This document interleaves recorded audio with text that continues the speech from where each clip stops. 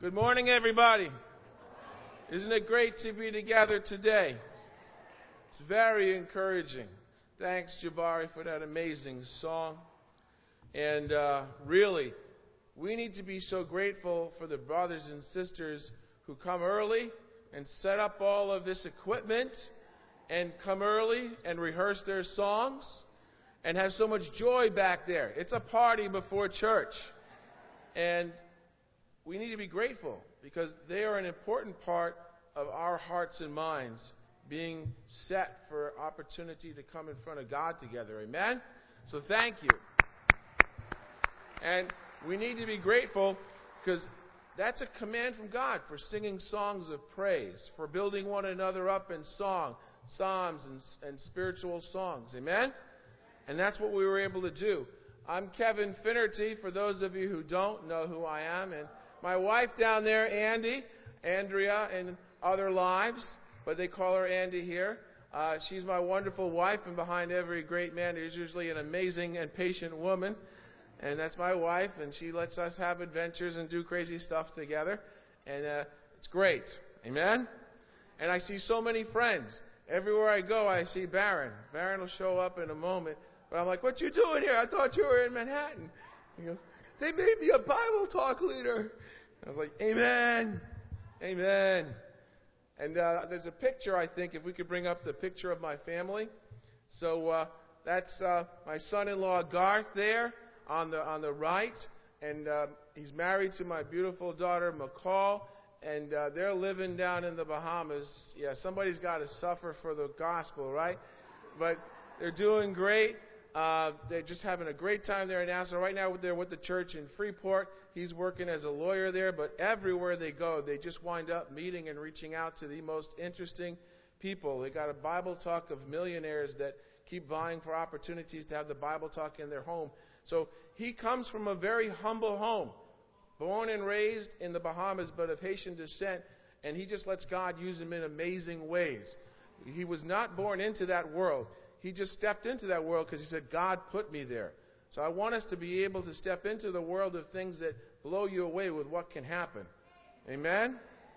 And that's our daughter, Caitlin, there in the back of that picture. We were on vacation this last summer together, and that was in Greece. What island was that? Santorini Island. And she just graduated university. We save up every 4 years for like a family vacation. So she just graduated university. She's back with us right now. She's working as an EMT, wants to be a nurse, and working with the youth and family ministry in Westchester. Amen? And that's the two of us there. We had just had a great time together. And I'll mention a little bit about one of the places we got to go in a moment. Because that was a journey where afterwards, Andy and I went on a journey. And we actually went to Athens. And we stood on the Areopagus where Paul addressed the same steps. I climbed. There's a new set of steps, and there's a 2,000-year-old set of steps. I climbed the 2,000-year-old. They were kind of uneven and worn out. I was like, I want to climb the steps that Paul climbed. And I stood up there and I looked around. I was like, what could this guy have done and said to these people? It was amazing how he took an opportunity where there were just a multiplicity of gods and addressed the unknown God and got to share his faith. Amen? So today I want to talk about Jesus triumphant and what Jesus did for us. And Henry was singing that song, Meet Me in Jerusalem. I was like, that's such an awesome song because it's a visual. Isn't that where we all want to be, the New Jerusalem? And that's the whole idea. We want to just get there where Jesus is actually entering into there in a triumphant way and done amazing things. And we're going to look at what he did, look at what he said, and look at what was the outcome. Because it was the fruit of a triumphant life where he was used by God in amazing ways. If you can look in Luke chapter 19 and verse 28. So historically, this is about the week before Easter. It's one of the times we know definitively because it chronicles it. So after Jesus had said this in Luke 19, verse 28, he went on ahead, going up to Jerusalem. As he approached Bethphage and Bethany, at the hill called the Mount of Olives, he sent 2 of his disciples, saying to them, "Go to the village ahead of you. As you enter it, you will find a colt tied there, which has never been ridden. Untie the colt and bring it here. If anyone says to you, 'Why are you untying it?' tell him, 'The Lord needs it.'" Those who were sent ahead found the colt just as he had told them. As they were untying the colt, its owners asked them, "Why are you untying the colt?" They replied, "The Lord needs it." They brought it back to Jesus, threw their cloaks on the colt, and put Jesus on it. As he went along, people spread their cloaks on the road. In another gospel, it mentions that they spread palm branches as well, hence Palm Sunday, the day we celebrate before Easter. When he came near the place where the road goes down to the Mount of Olives, the whole crowd of disciples began joyfully to praise. Imagine us, a whole crowd of disciples, joyfully praising God in a loud voice as Jesus went through. Wouldn't we just be so excited to have been in that situation? Amen? It says, "Blessed is the King who comes in the name of the Lord. Peace in heaven and glory in the highest." Some of the Pharisees in the crowd said to Jesus, "Teacher, rebuke your disciples." They had just seen all of these miraculous things. They were on a journey. If you want to know why they said for all the miracles they'd seen, read the parallel Gospels before Luke 19. And he had done so many miraculous things on this journey to Jerusalem where the crowd just kept growing and growing and growing.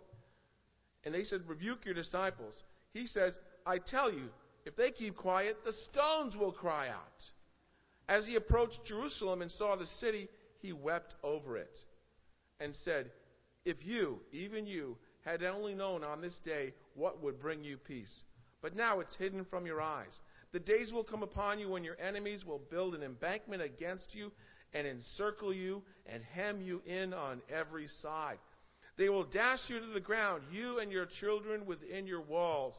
They will not leave one stone on the other, because you did not recognize the time of God's coming to you." Was Jesus an intense speaker at times? He was powerful, he was meaningful, and he was direct. He cared. He wept. His heart was on his sleeve a lot because he cared about the outcome. How did he feel about the fact that these guys were refusing what he had to offer? And it was like he could see what could have been different if they had made different choices. But you know what? The disciples were excited, weren't they? And as followers of Christ, we need to be able to take time to be equally excited about Jesus and amazed at what he's done and amazed at what he can do with us. And if we go to the next slide there, basically, Jesus did some amazing things, right? He did some miraculous things. Imagine what he can do with us. Even when he told them, "Go and get this colt, the colt that no one's ever ridden, and if anybody says to you anything, tell them this." And they go and they find the colt exactly where he said it was going to be. And the people said exactly what he said they were going to say. And they said exactly what he told them to, and they got the horse. And they weren't labeled horse thieves or anything like that. The Lord needs it. Zechariah chapter 9 and verse 9. This is the prophecy that was fulfilled. "Rejoice greatly, O daughter of Zion. Shout, daughter of Jerusalem. See, your king comes to you, righteous and having salvation, gentle and riding a donkey, on a colt, the foal of a donkey." This was the prophecy his disciples helped to fulfill. Just as we have an ability to fulfill the prophecy of helping people who've never believed in him, never seen him and never believed in him, to believe in him. Think about it. When you help somebody come to faith in Jesus Christ, he says, you're blessed and they're blessed. We're going to end on that scripture. You are a part of a miraculous event when people come to those faithful convictions. Amen? This colt had never been ridden. Have you ever seen a movie where they try to break a horse? What usually happens multiple times when you try to ride a horse first that's never been ridden? You get thrown off, right? So usually a rodeo, 9 seconds on that bad boy. That thunder, death, lightning. There's all these names they have for these horses that just destroy people. Jesus just gets on the donkey that had never been ridden. Can you imagine if we were to try to do that? But that's how powerful Jesus is. Amen? They'd already seen him calm the storm. They'd already seen him walk on water. They'd just seen him raise Lazarus from the dead. That's one of the miracles. I encourage you, go and read the things that Jesus did that made this incredible crowd of disciples stand on the sides of the road and praise God. Because we need to take time to contemplate that. Sometimes we just get, I got my scriptures. Sometimes we need to get the picture and the story and take time to build it that way. Amen? He took control of that horse. Are you willing to let him take control of your life? James chapter 4 and verse 7. Will you give the reins of your life over to Jesus? Submit yourselves then to God. Resist the devil and he will flee from you. Come near to God and he will come near to you. Wash your hands, you sinners. Purify your hearts, you double-minded. Grieve, mourn, and wail. Change your mourning to joy and your mourning and your joy to gloom, and humble yourselves before the Lord, and he will lift you up. Some of us have been in the reins of Satan. There's just stuff that we're involved in. We're like, oh, man, I can't believe that happened again. You just need to humble yourselves. You need to resist the devil. Give your life over to Jesus, and he'll take control. Amen? So many of us in here that have repented of some stuff, just like this couple that shared. Think about the stuff that God has forgiven, the victories they have overcome, the debt that's been paid, the salvation that's been rained down, and the changed lives, that a husband saved. Wow. That's intense. But that's what God can do when you give your life over to him. When you stop trying to be in control of yourself and you put God in control of yourself. Submit yourselves to God. You know, if you've ever thought you're wild and out of control, that's what a horse was like. If Jesus is able to help a horse, don't you think he's able to help us? Amen? You know, are we willing to give up what we have to? Even when the disciples said, the Lord needs it. What does Jesus need from you? What does he need from me? Are we willing to give it up? Some of us here are in places where we're building a relationship with God. We're studying the Bible. Maybe we're even planning on coming back to church and getting ourselves restored. What does Jesus want from us? Even as Christians, sometimes we think, oh, I'm saved. You know, our hope as brothers and sisters, we all mature to the point where we're not just happy we're in, but we're striving to bring as many with us as possible. Sometimes we're just glad to be saved, right? I'm glad I'm at the party. But the reality is, there's a bigger party that could be had. Amen? Look at this. We have a great number of people here. We could get even more. We got a top row. You should have a vision for filling this place up. Amen? On every Sunday, not just Easter Sunday. We know Easter Sunday, right? We had 500 people in Westchester on Easter Sunday. The next Sunday there was 100 less because there's all those people that just feel like, well, Easter Sunday, I better be there or God's going to really be mad at me. You know what I'm saying? That's important. That's an important Sunday. You know, we get all these ideas and thoughts. We need to help people understand every time is an important time. Every opportunity is an amazing chance, right? You remember back when it was WWJD? What was that? What would Jesus do, right? Amen? And when I was back in college and just had graduated, I studied the Bible with one of my good friends. He's a disciple out in New Jersey. And his name is Ariel Quinones. His nickname was Oreo Kuski. Homeboy Supreme. Chillin' hard, boy.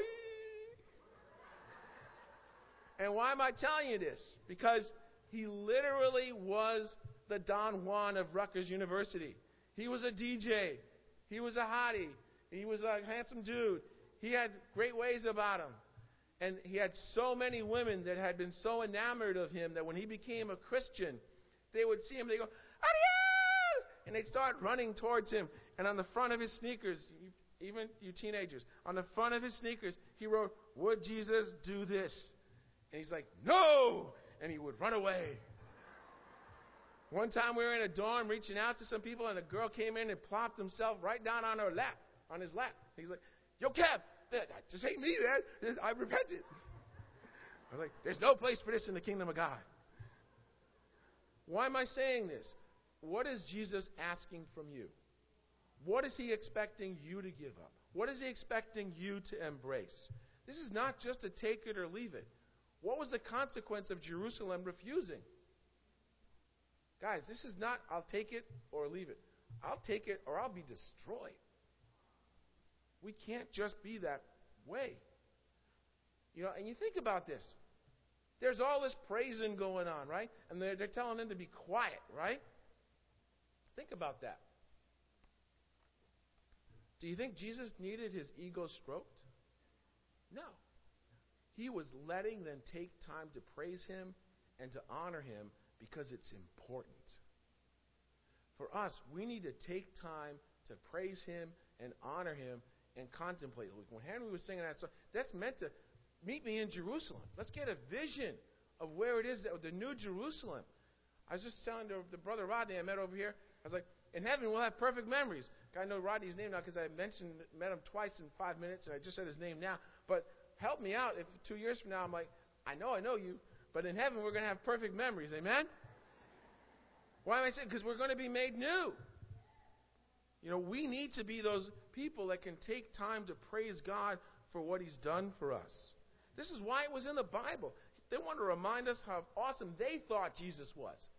Because it should inspire us with how awesome he is in their lives. They spread out their cloaks. They spread out palm branches. They shouted praises. Are we taking time to praise him? Are we taking time to spread out our arms and get down on our knees and just be grateful? That's not for Jesus. Who's that for? Us. Help keep our hearts in the right place for what it is that we've got. Amen? This is the awesomest thing that's out there. This is the best thing since sliced bread. We need to be grateful for it. And in any morning where you're feeling less than that, you need to pray, God, help this to inspire me so that my heart never grows cold. Help this to encourage me so that my faith never shrinks back. And the irony of all of this is he's shortly going to be betrayed. And he's still letting these people praise him. He knows we're going to mess up. Sometimes we are sincere and we mess up. And we're tempted to give up. We can't give up. We can't hide sin. Don't do it. God will expose it. And I praise God when he does and people repent. But isn't it so much better to bring it out yourself? Be the men and women that if you've messed up and you need help, go get some help. Trust the care and concern of the brothers and sisters. Don't be afraid of the consequences. If there are no consequences. The only consequence is you get your heart right and you get help and you get stronger and you get a victory over something that was dogging you. Amen? He loves us. He knows we're going to have our great days. He knows we're going to have our bad days. He knew when you got baptized that you were still going to sin. I know our hearts, I'll never sin again. I'm white as snow. I'm perfect. You know what happens to snow in New York City? Don't eat the yellow snow. And it always turns gray eventually, right? Although my father did say New York City is a lot cleaner than when he came here in 1950. When 1950 it was filthy. Now he's passed away like 8 years ago. It's a great thing. All this good stuff they did to clean up the city. Streets are clean. Go to LA, there's garbage everywhere. He's like, the streets are clean in New York City. So all I'm saying is there's a lot of good things happening, but the best thing is for us to be in the grace of God. Amen? But he knew, even after we got baptized, he knew we were going to mess up. He still cared. He knew these people, all these crowds of people, after everything, there was only 120. And at the judgment, there was nobody. And at the cross, there was only 3 people. He still let them praise him because he knew that the praise is sincere. He knew that the struggle is real. He knew he had to die because even in our best moment, we blow it. So sometimes we get so caught up in, am I good or bad, that we psych ourselves out. Second thing, next slide there. The rocks themselves would cry out. Think about that. The joy of Jesus coming was in nature itself. Imagine the excitement all the spiritual beings in heaven were feeling. There were times where men were allowed to see the spiritual host on earth and how they were acting. You imagine if this was what the disciples were doing, how big was the crowd of angels? How big was the glory? How radiant was that? The rocks themselves would cry. It was in the earth. He says, rejoice that our names are written in heaven, right? It doesn't depend on just the good things that are happening to you right now. It's the fact that your name is written in heaven. In Luke chapter 10, in verse 17, this was a time when the 72 had been sent out. They returned with joy and said, Lord, even the demons submit to us in your name. He replied, I saw Satan fall like lightning from heaven. I have given you authority to trample on snakes and scorpions and to overcome all the power of the enemy. Nothing will harm you. However, do not rejoice that the spirits submit to you, but rejoice that your names are written where? In heaven. The 72 were excited about all the good news. But what did Jesus say to rejoice in? None of those things. To rejoice that your name is written in heaven. Sometimes our salvation is what I would call situationally swishy, which is even hard to say. Situationally swishy. Well, we need to be salvationally solid. Amen? We do not need to be driven by how things look like they're going right now. There's going to be times when things look like they're going great. There's going to be times when it looks like it couldn't be darker. There's that dark. They talk about the black, the real black, and how TVs are. Are they really black or are they fake black? You know, how black is the screen? You know, sometimes things are so dark it couldn't get any darker. See what I'm talking about? But still, rejoice that your names are written in heaven. He went through the darkest of times because he believed he would come through the other side, be brought back by his Father, pay a price for us, ransom us back from Satan, tear a curtain up so that we could be entering in, open the way to heaven for us, cut away our sins, clothed in Christ, be born again, be made new. He didn't care how bad the situation got. He knew where he was heading. Amen? You know, he cried over the city. I think Jesus could have seen the different timelines. I like science fiction, so I think there's multiple timelines he could have seen. Plan A, when Jerusalem embraces it. Plan B, when Jerusalem denies it. He looked and he wept over the city. It's like he could see what would happen if they had acknowledged him. He could see all the different outcomes because people still have choices. We have choices. He constantly creates opportunities for us, but we always have a choice. Look in Acts 17. We always have a choice. He's always looking for opportunities. He's never far from us, but perhaps we could reach out for him. You know, in verse 41, as he approached Jerusalem, in Luke 19, and saw the city, he wept over it and said, if you, even you, had only known on this day what would bring you peace. But now it's hidden from your eyes. The days will come upon you when your enemies will build an embankment against you and encircle you and hem you in on every side. They will dash you to the ground, you and your children within your walls. They will not leave one stone on the other because you did not recognize the time of God's coming to you. Imagine the great things that Jesus sees for us in accepting and following him. But we can't forget the bad things that wait us if we refuse him. It's not accept him. It's accept him. Do you understand? There's one way or the other way. There's not like, this is okay. I think, no. We need to be men and women that see Jesus was weeping because he knew how bad refusing him was going to be. Do you understand what I'm saying? That's how much he cares. I sat down with a brother the other day, and God used a relationship in his life to bring out some sin that had been hidden for years. He almost had decided he was never going to bring it out. And it came out. But at first, he wanted to blame the situation and life and even God. And I'm sitting there thinking, this guy is going to lose his soul. And he's someone I've known for years. I've been through ups and downs, and he's had losses in his life. It just moved me to tears. I just started literally crying. I'm like, brother, you're going to lose your soul if you don't repent. Just started crying. I was like, I couldn't believe what I was seeing in the way that Satan had gotten a hold of him. And luckily, the situation went from him blaming and being plastic and hardness, like that affect people try to have when they're trying to be tough. To him ending his prayer in tears and working on his repentance. You understand what I'm saying? That's a victory, but we have to be moved to tears too. We have to understand how serious this is. If you're studying the Bible with somebody and they're thinking about you need to care enough to beg God for them. You need to care enough to even shed tears for them. You need to care.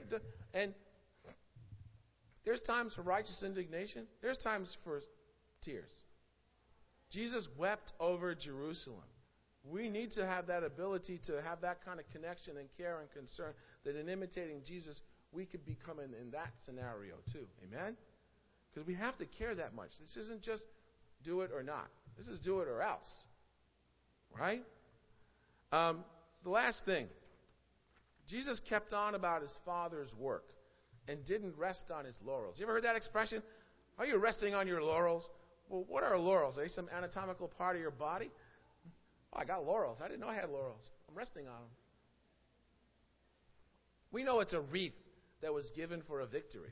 And resting on your laurels meant you're relying on your successes and you're getting kind of complacent. Did Jesus rest on his laurels? No. He had this amazing entry into Jerusalem.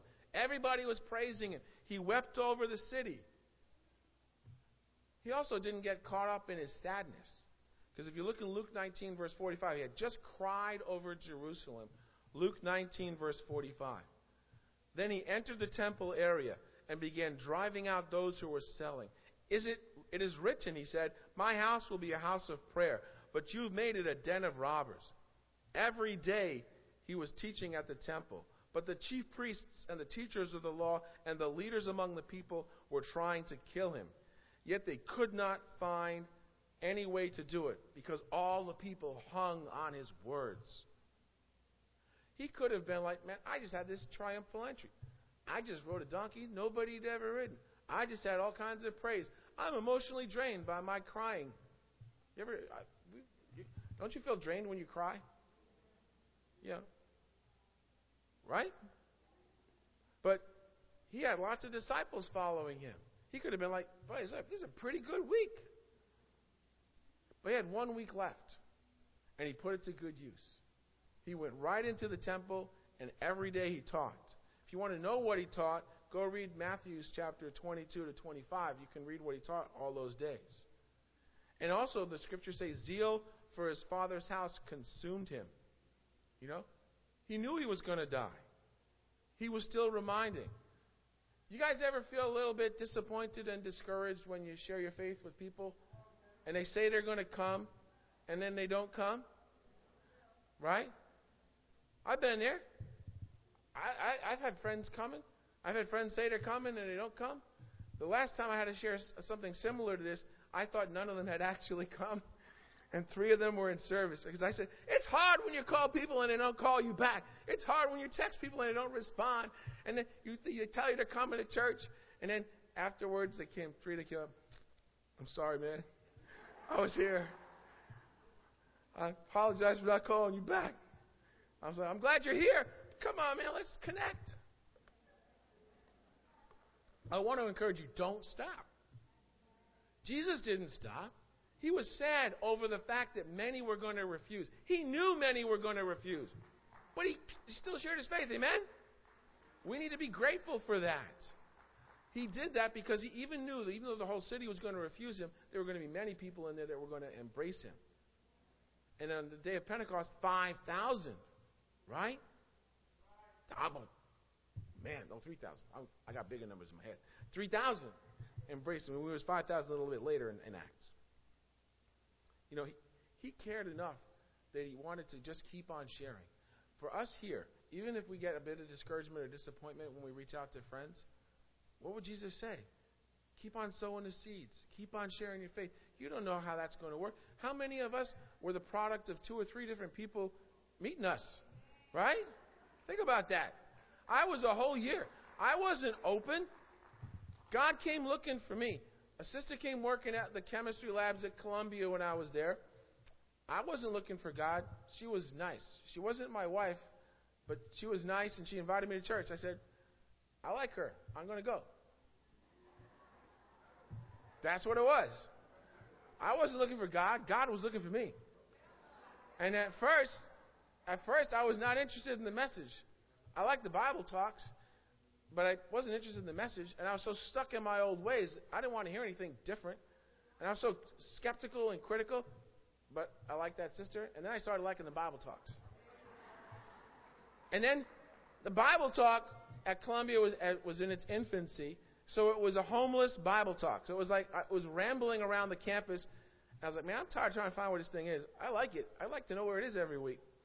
So I went to my roommates. I was living in East Campus, and I said, is it okay if we have this Bible discussion in our apartment? And I said, warn me if I start acting weird. But is it okay? And I bet you the brothers and sisters must thought, that Kevin is wide open. He's letting us have the Bible talk in his house. I can't believe it. That's amazing. It was a whole year later before I became a Christian. God was just putting brothers and sisters in my life so that I could see the life that they were living. Amen? And I came to the point where I couldn't deny it anymore. They'd even stopped studying the Bible with me. They had the Bible talk in my apartment. They weren't even studying the Bible with me. And I was like, oh, man, this is rough. But I came to the point where I saw it in the Scriptures.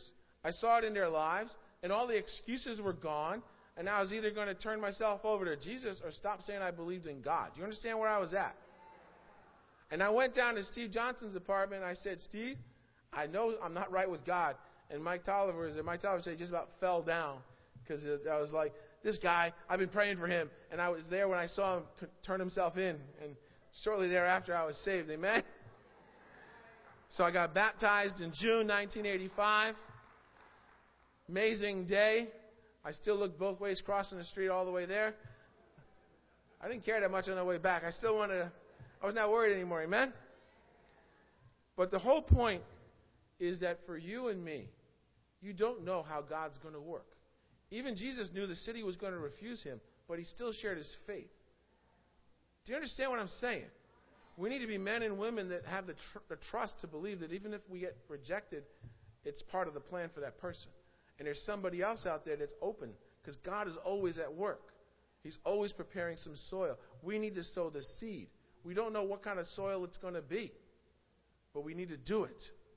Just to close out, Jesus looked forward to this day, to this time, when men and women would be together, because he gave us something more powerful than miracles. He gave us something more powerful than the miraculous things that even the apostles were able to do. He gave us the Word of God. That's said to be the perfection. When the perfection comes, those things will pass away. And when we use the Word of God, we're using a sword, right? We're giving people faith. We're giving them a shield. We're giving them a helmet. We're giving them shoes for their feet. We're giving them a breastplate of righteousness. We're giving them amazing things. But Jesus looked forward, and imagine if Jesus was walking down this aisle just like in the triumphal entry. John chapter 20, verse 26. It says, a week later, his disciples were in the house again, and Thomas was with them. Though the doors were locked, Jesus came and stood among them and said, peace be with you. Then he said to Thomas, put your finger here, see my hands. Reach out your hand and put it in my side. Stop doubting and believe. Thomas said to him, my Lord and my God. Then Jesus said to him, because you have seen me, you have believed. This is for us, though. Blessed are those who have not yet seen and yet have believed. Amen? That's us. We're blessed for the belief that we have without even having physically seen him and believed in him. And he's excited because this kind of stuff is what excited him right there. Just like he could have looked at the alternative histories, he could look forward to a time when he'd see us here. An opportunity where we would have to be built up and to have our lives changed and to be saved. And he is excited. Amen? This is a part of his triumph right here. We are a part of Jesus' triumphant. Amen? Let's share that with people. Thank you.